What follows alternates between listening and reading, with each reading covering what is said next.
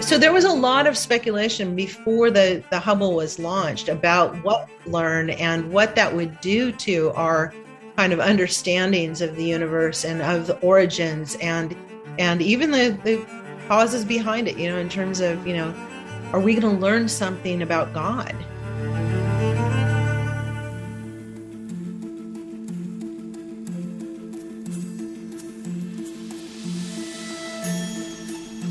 There are more things in heaven and earth, Horatio, that are dreamt of in your philosophy. This is Good Heavens, a podcast that takes a deeper look into things about heaven and earth that Horatio never dreamt of.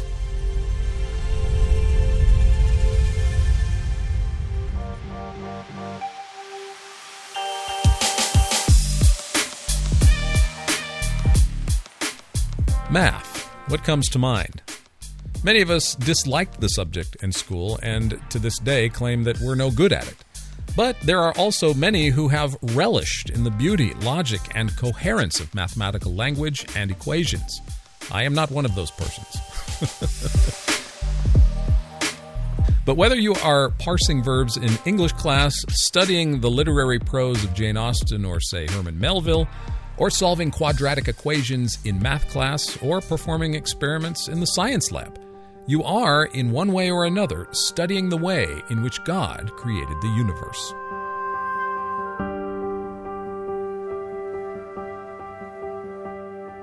Why does our language of number, word, and story seem so eerily applicable to the vastness and grandeur of the cosmos? Why do we seem to have such a wonderful front row seat here on Earth that enables us to peer out upon the beauty and the splendor of the universe? Is mathematics something man has created, or is it something we have only recently discovered, like a gift? As the Bible describes, Jesus has bestowed us with a bountiful storehouse of gifts, enabling us to explore and enjoy what he has made. Quote, "When he ascended on high, he took many captives and gave gifts to men." End quote. James tells us that, quote, "Every good thing given and every perfect gift is from above, coming down from the Father of lights, with whom there is no variation or shifting shadow. In the exercise of his will, he gave us birth by the word of truth, so that we would be a kind of firstfruits among his creatures." End quote. Truly, the heavens and the ability to explore, study, and delight in them are all gifts to us from God himself. And if God has given us his only begotten Son, how much more so will he freely give us all things?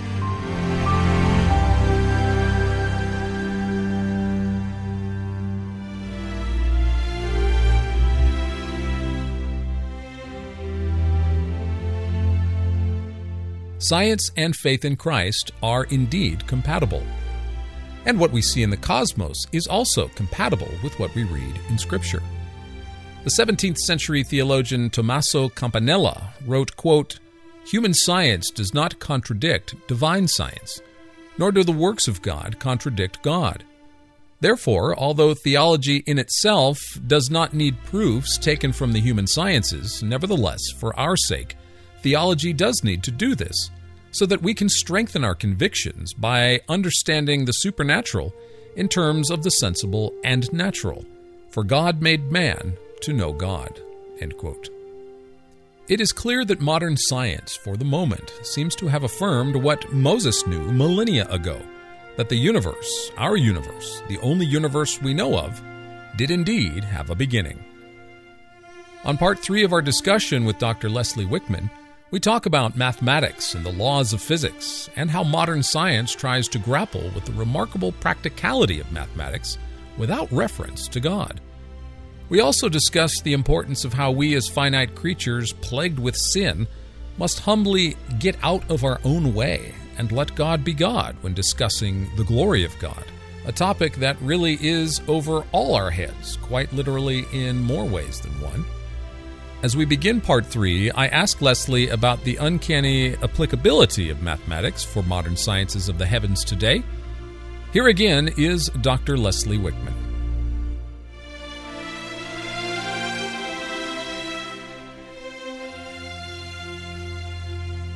it goes in the same classification as the laws of physics.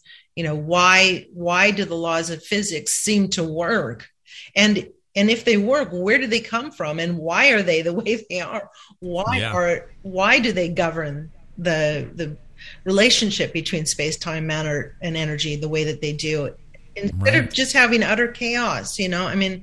Why is there order at all? So all of these questions that are essentially unanswerable from a materialistic perspective kind of go in that same category. And so I think as a human being with a rational mind and a spirit, that those questions either drive you to explore further, to find the answers to why, or they cause you to just ignore them because you don't want to explore what the answer is. I think there is kind of this widespread feeling that, if there is an almighty God out there that created all of this, what does he want from me? And what does that mean at a personal level? So you either keep exploring and you try to answer those questions, either from a materialistic perspective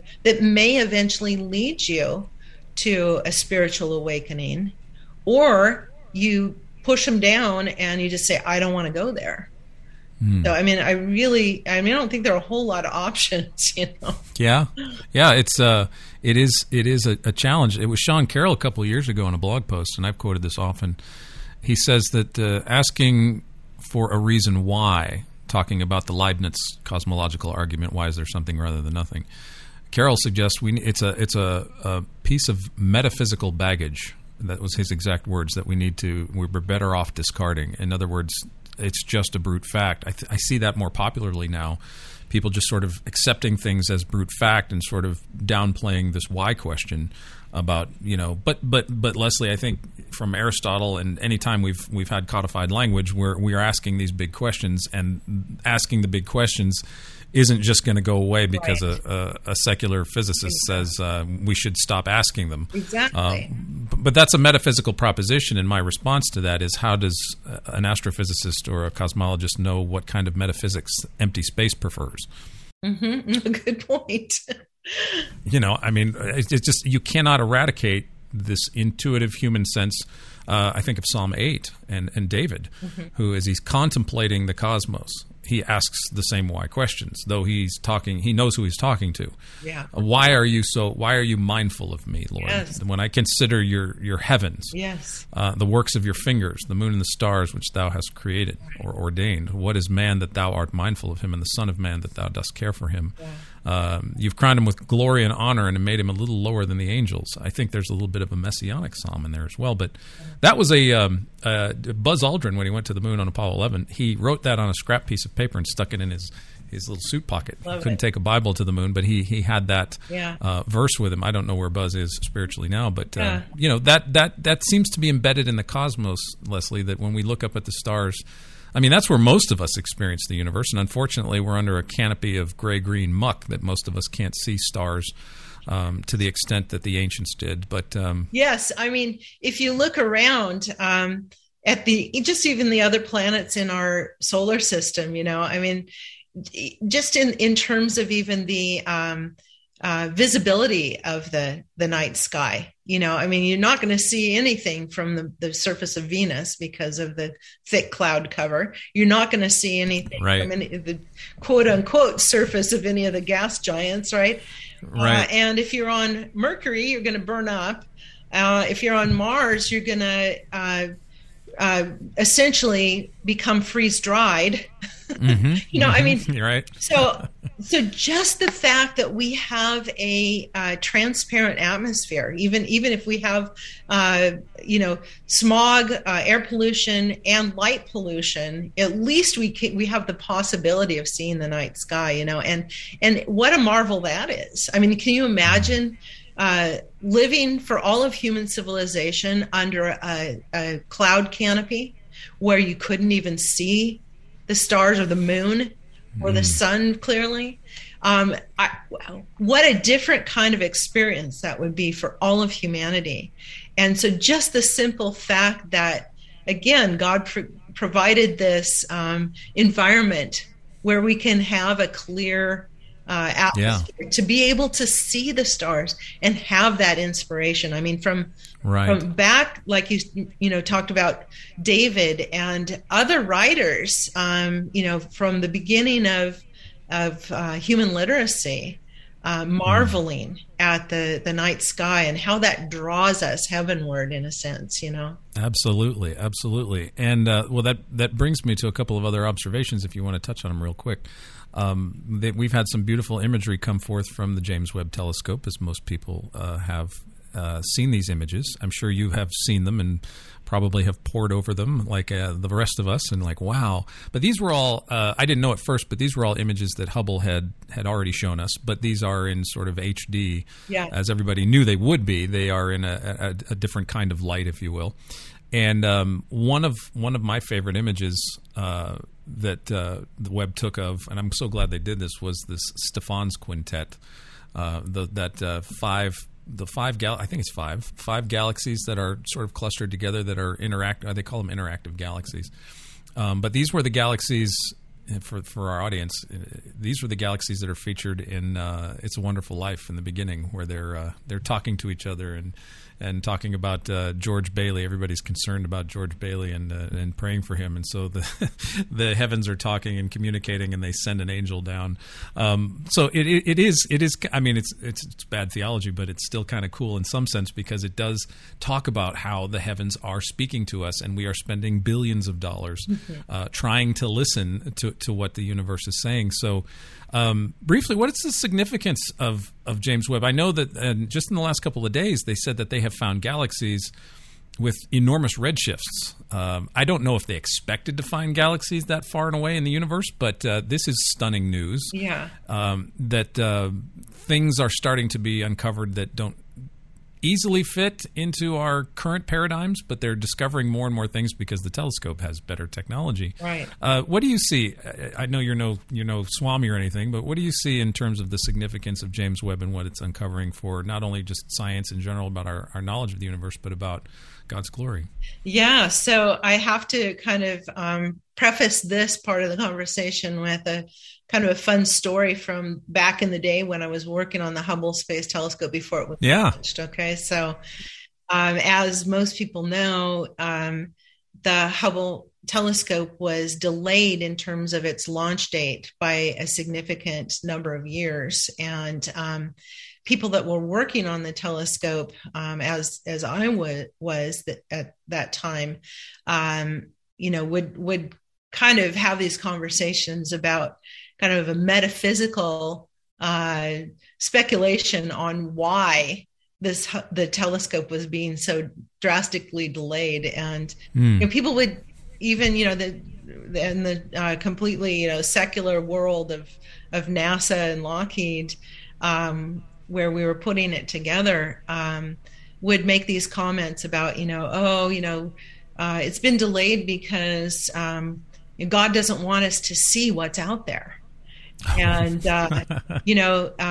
wouldn't it be interesting if once we do get it launched, we'll be able to see so far that we'll actually see this sign at the edge of the universe saying the creator is currently out. People just kind of have these conversations about, why is it like the Tower of Babel, and that, the timing wasn't right for us to kind of have this knowledge. So there was a lot of speculation before the Hubble was launched about what we learn and what that would do to our kind of understandings of the universe and of the origins and even the causes behind it, in terms of, are we going to learn something about God, through this? Wow. Yeah, so those conversations were pretty common, actually. And so kind of, springing forward from that to the James Webb, I mean, I think we can be expected to find some things that we're going to have to wrestle with, and I mean, I think this is true for kind of being on the cusp of any big adventure. I mean, think about, the explorers in Columbus's day, launching out to find a quicker route to the what, they thought were the East Indies, right? And trying to get to Asia by going around, and then hitting the quote unquote New World. And all of the speculation about, maybe the earth is flat and, maybe you'll fall off the edge, and, all these things. And so I think, we kind of have to be expecting the unexpected, and I think, some of the things that you've mentioned in terms of even more distant galaxies than we thought could even possibly exist. It's like, we'll get used to it. We're going to be learning some things that maybe don't fit into not necessarily the box that we put God in, but the box that we put God's creation in. Yeah, that's such a good point. Yeah. And we've done a couple of podcasts, very non-technical, but just kind of in the wonder and awe category, about structures that are now listed. I think there's maybe 10 or 15 of them, where colloquially people are calling them things that are too big for the Big Bang.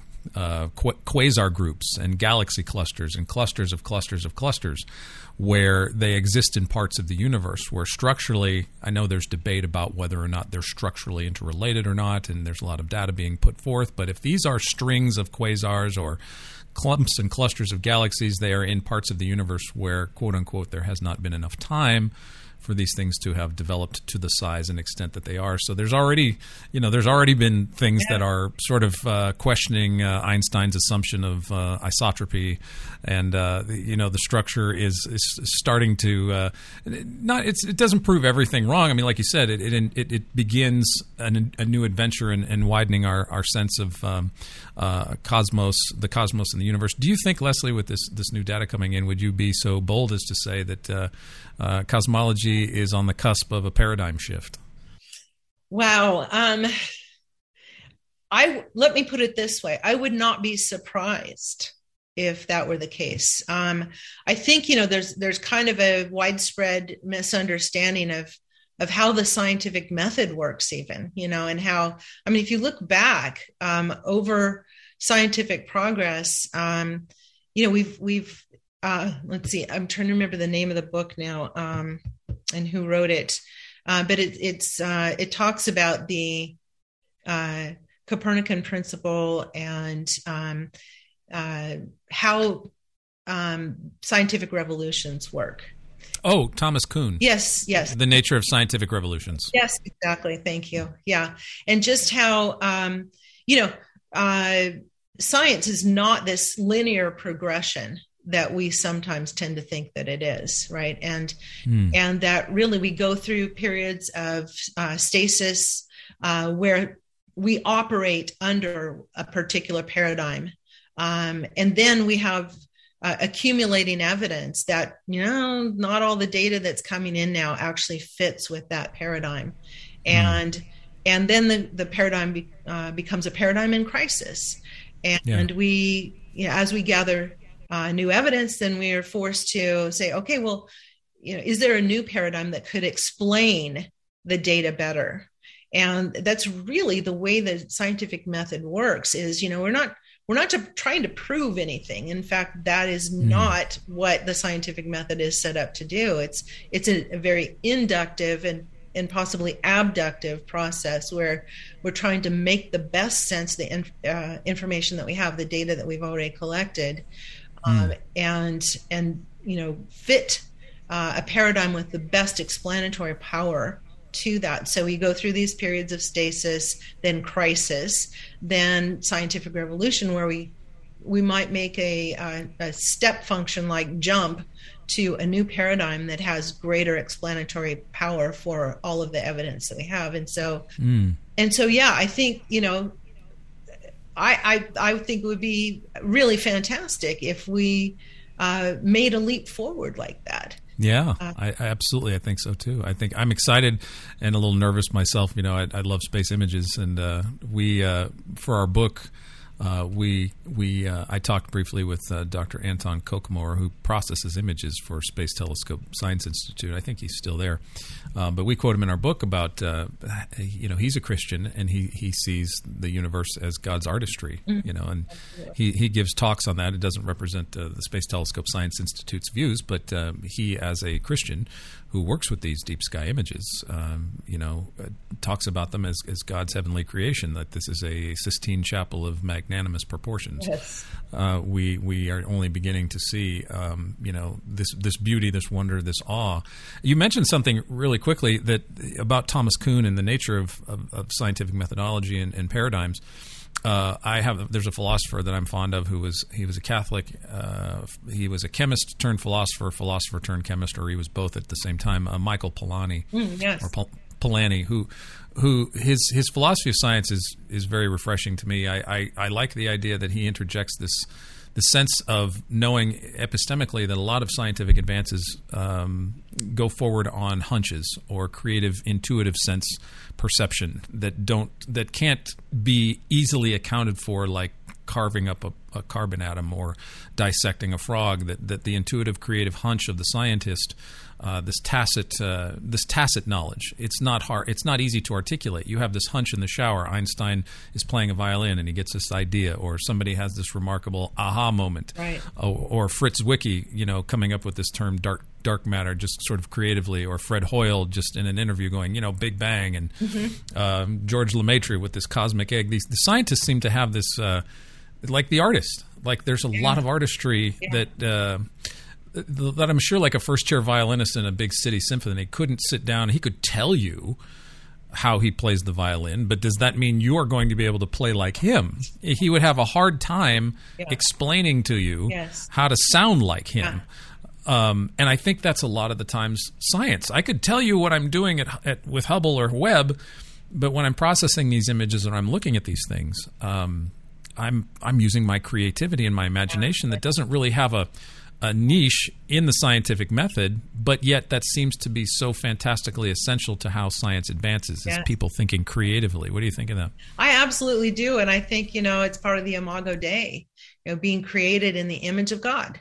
He's given us this creativity that reflects who he is and calls us all the more to engage in this process of exploring. And, again, one of the verses that I love, taste and see that the Lord is good, Yeah. And in Thessalonians, test all things, hold on to the good, Scripture encourages us to check things out for ourselves. And again, this passage in Proverbs that talks about, it's the glory of God to conceal a matter, the glory of kings to search it out. And it's almost, I feel like it's trite or trivializing to say it's this cat and mouse game, but at the same time, I feel like it is this interplay that God has very intentionally set up for us to, it's like, wow, look at this cool thing that I did. Check it out and learn about who I am, and I just think that there are things that just fit together so nicely. And you talked earlier about, why can our minds apprehend the mathematics that is the language of the universe, and why can we understand these laws of physics that govern nature and that were referred to back in, I'm trying to remember what the passage is that talks about his covenant with day and night. Jeremiah 31. Yes, exactly. And how God has established his covenant with day and night, and just the laws that are referred to in Jeremiah in terms of how nature is orderly, it's not chaotic. And that's why we can do science in the first place, is because things are repeatable. We live in an orderly universe that we expect things to go the same way each time we test it. Absolutely. Yeah. And God invites us into that, and I think he is, I think of the verse, he ascended on high and led captivity captive, and he gave gifts to men, that the Father of lights, gives us gifts and longs to give us gift. And, if he has given us his son, how much more so will he freely give us all things? Yes. And the delight of discovery, I think of how wonderful it is. Just look at the concept of Nobel Prizes, that people get rewarded for making discoveries. Yes. These things are laying about, waiting for us to discover, whether it's literature, whether you've created a work of art or you've created a literary work or you've discovered something in science, that there's something intuitively, something is a gift. I think it was the writer, I don't know if Stephen King is he has claimed to be a theist. I've heard in interviews, but that was years ago. But he wrote a book called On Writing.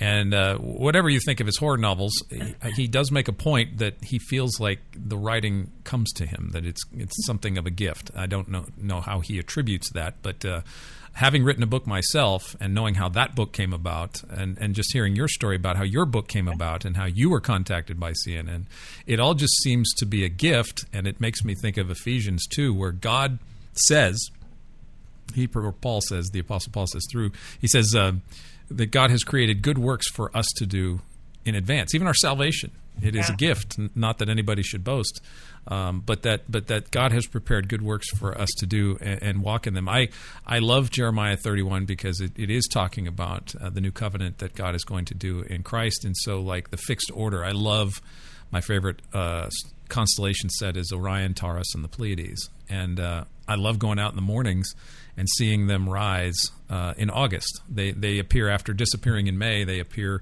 in August, and August through December is my favorite time of year. So when those rise, I'm always reminded it's my favorite time of year again. And it's God's faithfulness, though, that we can gauge the moon, or we can look at the stars. It's that God is faithful. The regularity of the universe reminds us of God's faithfulness to us in Christ, who is the same yesterday, today, and forever. Exactly. One of the things that I think about when we're talking about looking at the far reaches of the universe, and actually it's something that Stephen Hawking speculated about in his book, The Grand Design. I don't know if you ever read that. But in it, he talks about, the fact that the cosmic microwave background energy is clumpy. Okay. And, when we started getting images of the cosmic microwave background energy and saw this clumpiness, it was another one of those questions of what, why, if the universe began in this Big Bang explosion, why isn't everything perfectly evenly distributed throughout the universe? Why do we get and in fact, it's another part of the fine tuning that basically, if we didn't have a clumpy universe, we wouldn't get the formation of galaxies and stars and planets and everything that, provides a life friendly universe. But Stephen Hawking talks about, he kind of speculates about the idea that maybe part of the reason that that our universe is clumpy, and it goes back to this background energy that we see as clumpy, is maybe we're colliding with other universes, and obviously that's a completely speculative statement. But wouldn't it be cool if we could somehow observe more clearly some of this clumpiness and see if, maybe is it possible to observe collisions between our universe and others? And, could that in fact provide some evidence that maybe we do live in a multiverse? And wouldn't that be exciting? For some people, they're like, oh no, that's too big and scary of an idea, or maybe, oh, that's too comports too well with a materialist perspective of, having an infinite number of other universes just to get more chances to get the numbers right in ours. But to me, again, my view of who God is and how amazing he is in this creation has led me to say, take him all the way out of that box. He ain't safe, but he's good. And we can trust him. And if he built a multiverse, then God is the God of the multiverse too. That's right. Absolutely. And I think the one concession that I think we can take with the secular cosmology of multiverse, or if you want to go with Hugh Everett's many worlds, which is a quantum theory of that Sean Carroll espouses. Whatever you want to say about these things, one thing that strikes me is consistent, and we mentioned this at the beginning a little bit, where, okay, you're conceding some kind of virtual infinity, if you will, or some kind of eternality. Or in the case of Hugh Everett's many worlds, you have multidimensional realities where there are other beings, maybe even our doppelgangers that are out there because of the nature of these things. Now, it's a little far afield to think that there's more than one of me out there. I wouldn't want to know that. But the point being is that there's this, it seems like inevitably secular cosmologists or cosmological theories come back to the necessity of having something unseen, infinite, or, our universe used to be considered eternal. So you need something unseen, infinite, and eternal. And like we said earlier, this all seems to sound a lot like the God of the Bible. Right, that exists outside of space, time, matter, and energy, and therefore could have caused it. Absolutely. Because the problem is, how does matter? Something has to be eternal, because how does matter create itself out of nothing? Yes. And saying quantum foam doesn't do away with that problem, because you're like, where'd the quantum foam come from? Exactly. Well, quantum foam, has it always been there? Or are we ascribing eternality to quantum foam? Right, exactly. I mean, and so we end up putting attributes of God on the things that are made to try to explain what we see. And to me, I think you'd said it before in another interview that I watched, where it's the exact antithesis. No, it's the quote in your book. The exact antithesis of Occam's razor to postulate a multitude of worlds just to explain ours. Now, we can be Christians and be comfortable with a multiverse because God is in charge of whatever He's created. But for an explanatory power as to why our universe is here, it seems antithetical to the Occam's razor to postulate many infinities in order just to explain this. Right. Is that right? And that is actually a quote from Paul Davies. Oh, okay. Astrophysicist from Arizona State, is actually to be credited with that quote. He's a great guy, and I think he would call himself a theist. I don't know exactly what his faith commitment is, but he seems highly concessional to theistic ideas. I don't know if he believes it, but he does seem to, at least he can steel man a theistic position pretty well, I think. Yeah, and I've crossed paths with him a few times, and actually, in fact, it was interesting. I'm trying to remember. Well, the most recent time I crossed paths with him was at the Templeton meetings. The Templeton foundations are very interested in the big questions and in connections between science and faith. And he was at a meeting with the Templeton Foundations that I was at in June, and we chatted a little bit. And he's like I said, I don't want to put words in his mouth, but I think he's at least very friendly to theistic positions. So yeah, that's what I've seen in his writings. Yeah.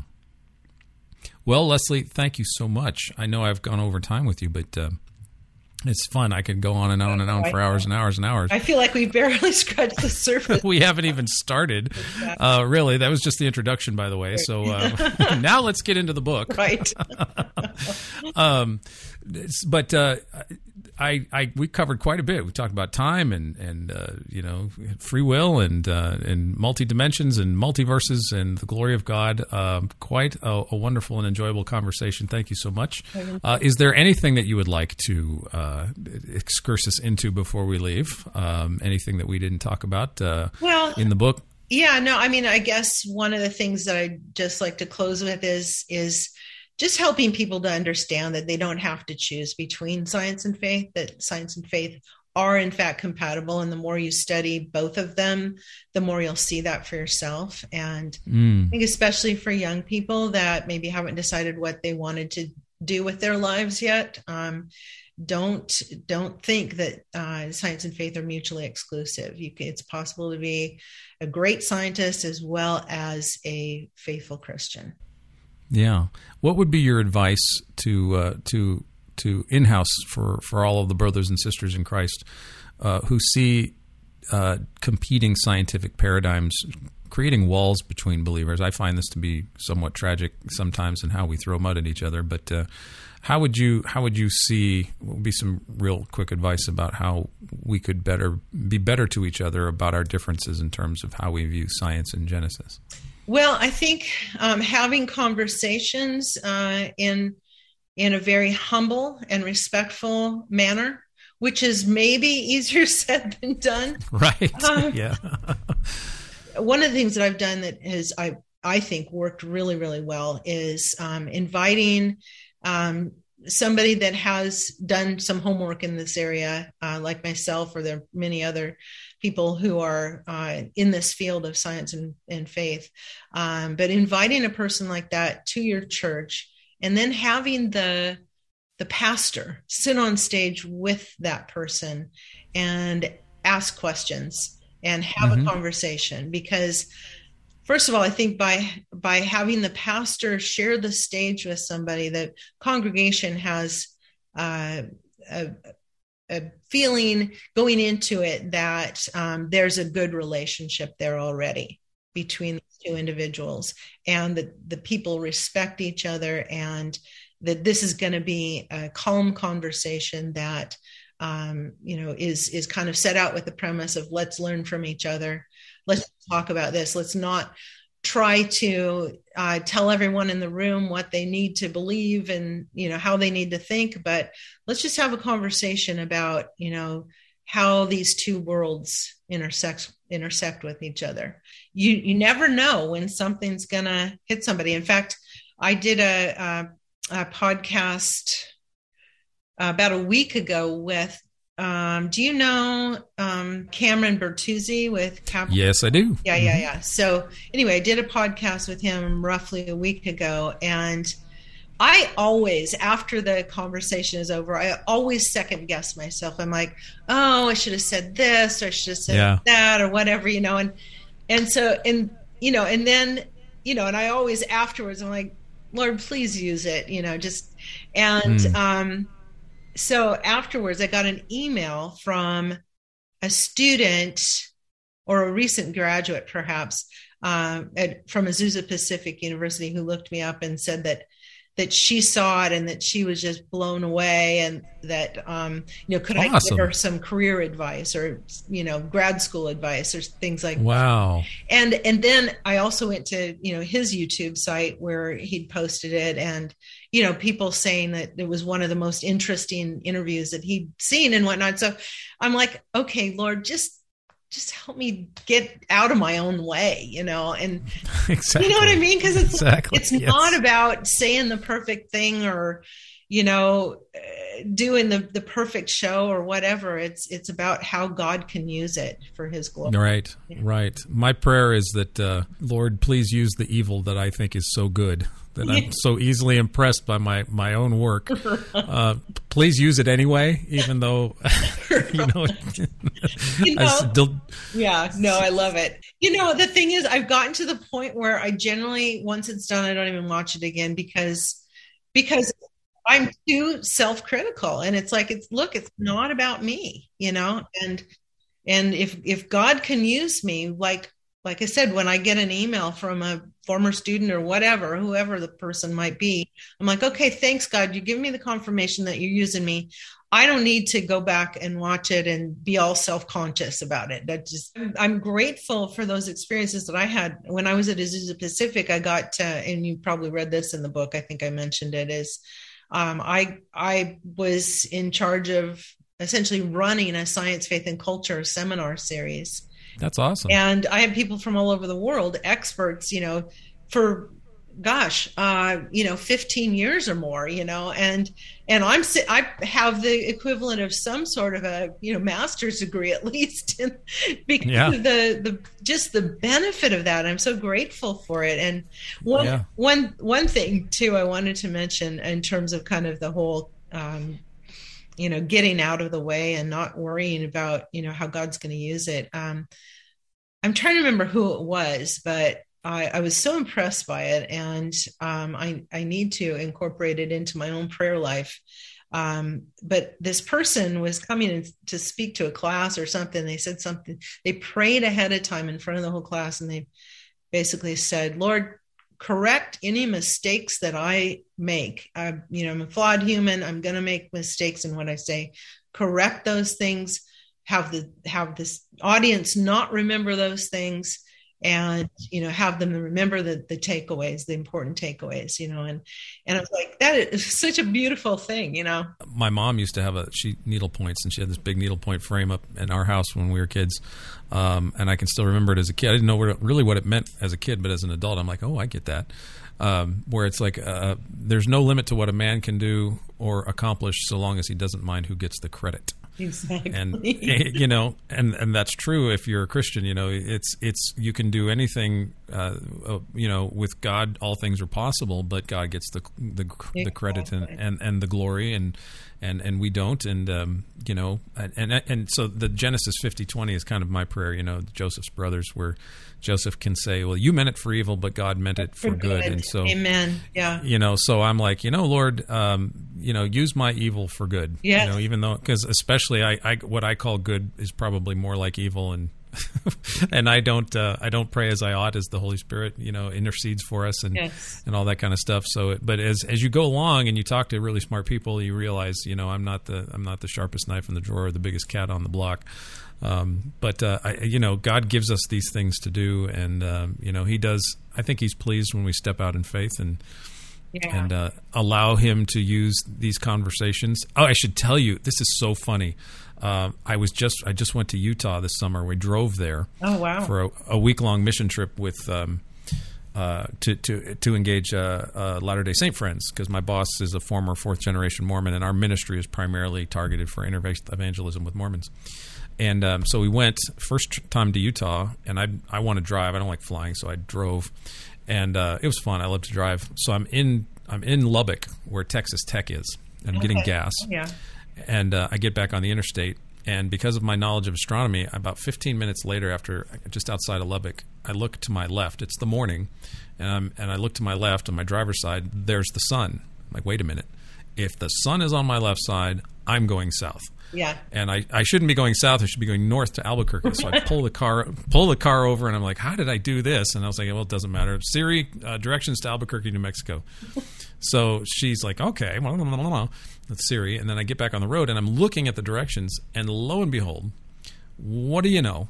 I'm going through Roswell, New Mexico suddenly. I went far enough south to where the directions corrected me, taking me up north through Roswell. Wow. But the funniest thing was, Leslie, is that I had just finished a podcast with Wayne before I left for Utah about aliens.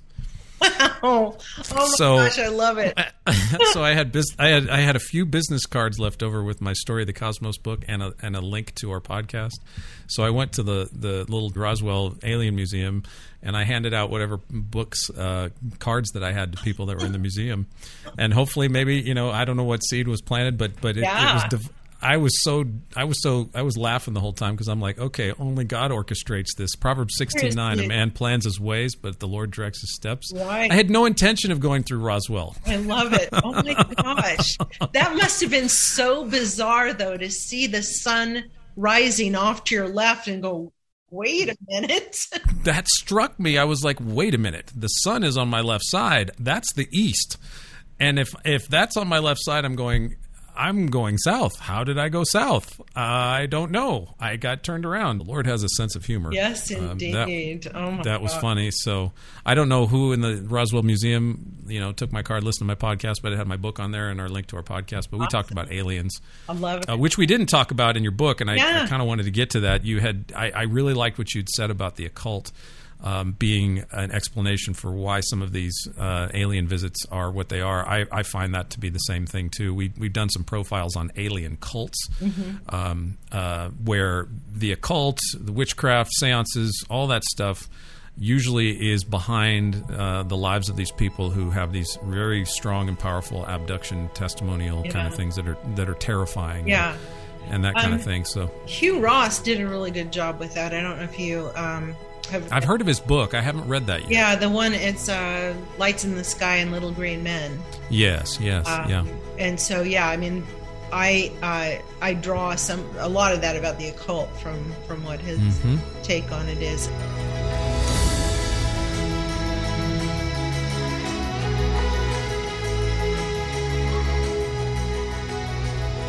Thank you for tuning in today. If you've enjoyed our conversation with Dr. Leslie Wickman, do join us live on Zoom this October, where Watchman Fellowship will be featuring Dr. Wickman live on our Atheist and Christian Book Club. Leslie will be talking more about her book, God of the Big Bang, and will be open to taking questions and having further dialogue with us about issues of science and faith. For more information on how to join us, it is free. You can visit our book club website at atheistchristianbookclub.com. That's atheistchristianbookclub.com for how you can join us live and for free in October with Dr. Leslie Wickman. And invite a friend or two. Links will be available in the notes section of this episode for more information, including how to get a copy of Leslie's book and the article she wrote for CNN. And for more information about apologetics, cults, or our sister podcast, Apologetics Profile, and a wide variety of information on world religions, do visit our ministry's website at watchman.org. That is watchman.org. For Good Heavens and Watchman Fellowship, I'm staff apologist Daniel Ray. Soli Deo Gloria.